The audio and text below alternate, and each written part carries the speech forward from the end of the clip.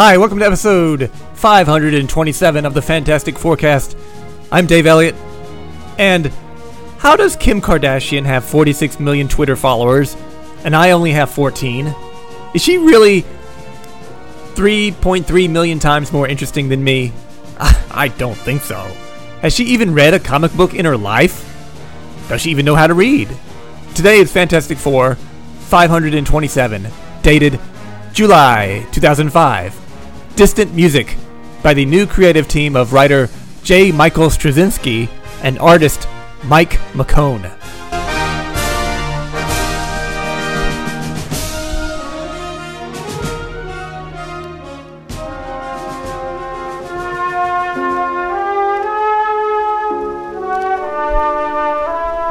And so begins a new, albeit short-lived, era for the Fantastic Four.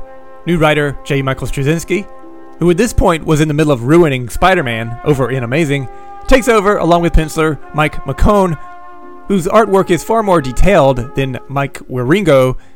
He's more of a Brian Hitch type of artist, and the issue begins on another planet, in a futuristic type city. I'd say it's a futuristic city because most of the buildings seem to lack windows. Whenever people draw futuristic buildings, they always go for the big metal shapes without a lot of windows.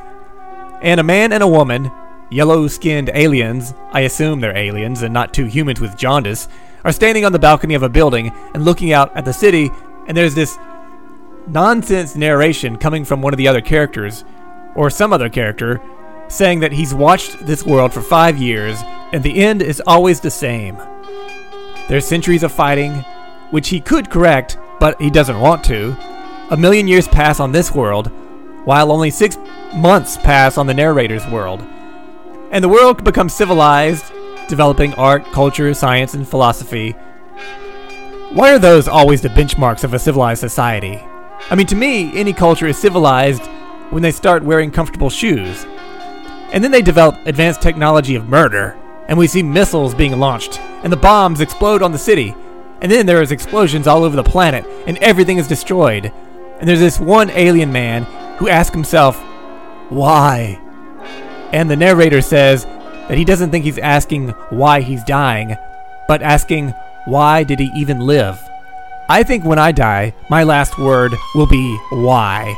And I'll be asking, why did I waste so much time doing the Fantastic Forecast? And we see these two eyes looking into a viewer, and the narrator of the last 5 pages is Reed Richards. Sue calls out to him, telling him it's time for dinner. She says they're having Franks and beans, a very common meal among the 1%, and she says that they're going to be having dinner with Mr. Onoffen, their accountant. It's very common among the 1% to dine with their accountants. Reed is less than enthusiastic. He calls Mr. Onoffen the most boring man on the face of planet Earth. You know, this just occurred to me. When you've been through all the stuff the FF have been through, all their adventures, all the places they've been, it must be incredibly boring to sit down and have a conversation with any normal person. Now that is probably why Johnny is still single. Every woman he goes on a date with must seem incredibly boring to him. Oh, you just got back from buying those shoes at Barney's. Well, I just got back from the friggin' negative zone. So please, tell me about your shoes. I'm sure they're very interesting. Reed says the only reason he hired Mr. Onoffen is because he likes his binary last name. He thinks it's hilarious. Onoffen? Onophone? I don't even know what that means. Sue asks Reed if he's okay. He seems kind of depressed. Of course he's depressed. He's probably seen all the spider totem Gwen Stacy as a horse stuff that Straczynski did over in Spider-Man, and he's worried. Reed replies that on some days it seems like he has more questions than he has answers. Sue offers to send the accountant home, but Reed says it's okay and asks her to spend a minute with him before they go downstairs. Sounds like he wants to bang one out real quick before dinner, but no, he just wants to cuddle with her out on the balcony for a minute, in an image that is very similar to the 2 aliens at the beginning of the issue. Only the buildings in New York have lots of windows. Damn you, New York, and all your windows I have to draw, said Mike McKone. So later, Ben and Johnny are at the table eating their hot dogs, but they don't even have buns. Ben is holding his hot dog up on a fork, and Johnny's warming it up for him. Sue has company over, and she went through zero effort to make dinner. Reed and the accountant are sitting at the kitchen counter going over some of their financial reports, with the accountant telling Reed that after the government confiscated his old patents, the new patents should start showing some profit in 2 or 3 months. Wow. I'm surprised the new writer has read the run of the previous writer and knows what the trouble was with the government. He also mentions, much to Reed's surprise, that they're being audited. Ben chimes in and wants to know when he can finally get paid. The accountant says, "Don't worry, your finances are quite secure, Mr. Grimm." And Ben is like, "They, what? Say what?" The accountant explains that a 25% share of the company was allocated to each member of the Fantastic Four, and Ben is surprised. He heard about this, but he thought it was some kind of crazy Hollywood movie profit scheme, and he didn't realize he straight up had 25% of everything.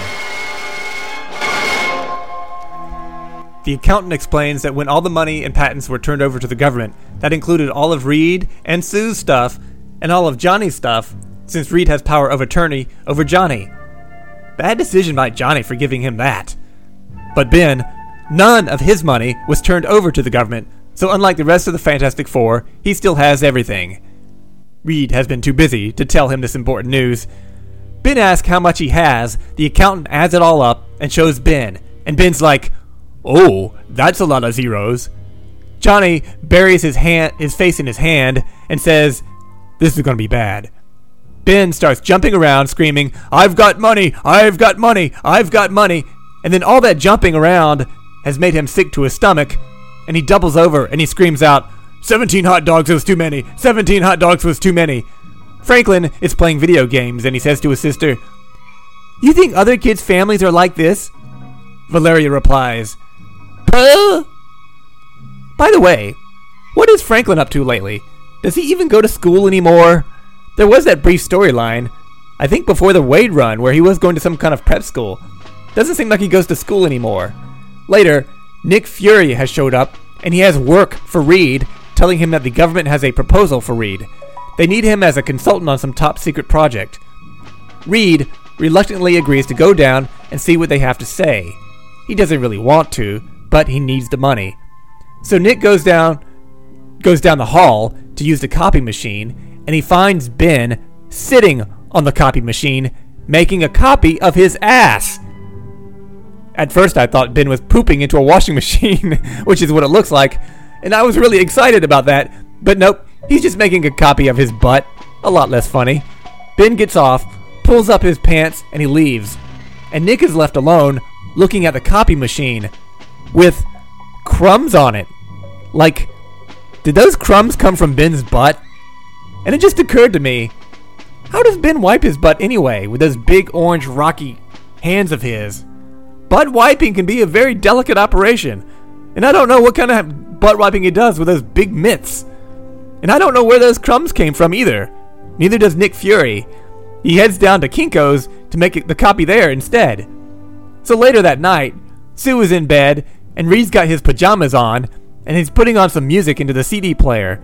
And he tells Sue about the government's job offer, saying that he needs the money, so he's going to a classified Air Force base in Nevada the next day. The music starts to play, and Sue says it's like nothing she's ever heard before. It's beautiful.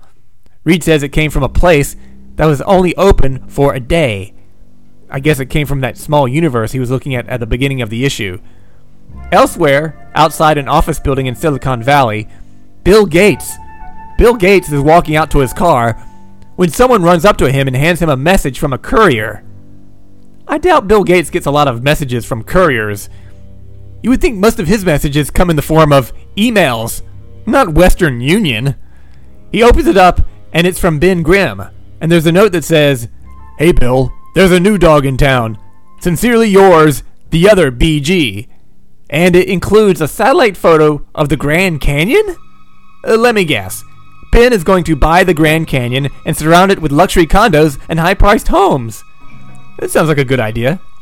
So next, we see a passenger jet flying over Nevada, and for some reason, the art focuses in on this little blonde girl looking out the window with this look on her face like she's got to go to the bathroom. I don't know who this is or what that means. And in a private section of the plane, Reed is alone with a couple of armed soldiers who are just standing there. It's a moving plane. They have loaded guns. It seems like they should be sitting down. And then this weird portal in the sky opens up, and the plane flies through, and down on the ground is the secret Air Force base in the middle of the Nevada desert. So later, some other nerdy scientist guy is showing Reed around the labs, and he says the place cost $2 billion, but they used funds from a mysterious benefactor. That sounds like a big red flag to me. Reed mutters something, so maybe it does to him too. He leads Reed into this really elaborate room that is very high and very deep, and the walkway goes out over nothing, and there's these screens all over the room showing images from space. The scientist starts to tell Reed about the top secret part of this. They've taken some readings of the cosmic rays that gave the FF their powers, but in the other incidents where people were exposed to cosmic rays, the results were different, meaning they probably died. And it seems that space is a maelstrom of tremendous energies, and the combination of energies changes on a moment-to-moment basis. Sometimes the combination can be destructive, and sometimes the combination can be a good thing, such as when the FF got their powers. I don't know if Ben would consider that a good thing. The scientists have determined that the same combination of energies will happen again at least once, maybe twice in the next 2 years. The first taking place in a few weeks. The window that created the Fantastic Four is about to open again. I don't know how Reed is taking this news. He's rather tight-lipped. The scientist says, "If the four of you, given such remarkable powers, could serve humanity as well as you have, how much better could 5, 10, or 15 people with such powers? And they want Reed to help them duplicate this process when the time comes?"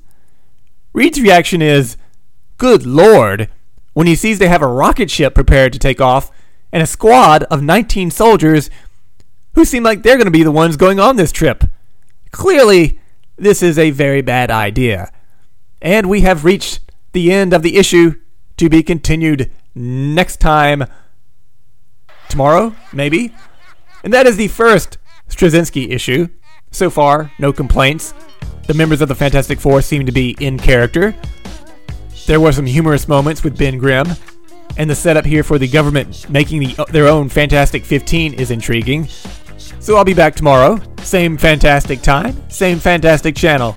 If you have any questions about the Fantastic Four, about this podcast, or if you need relationship advice, you can email me at podcastff@gmail.com. So long, kids. This podcast is over. Windmill, windmill for the land, I'm forever hand in hand.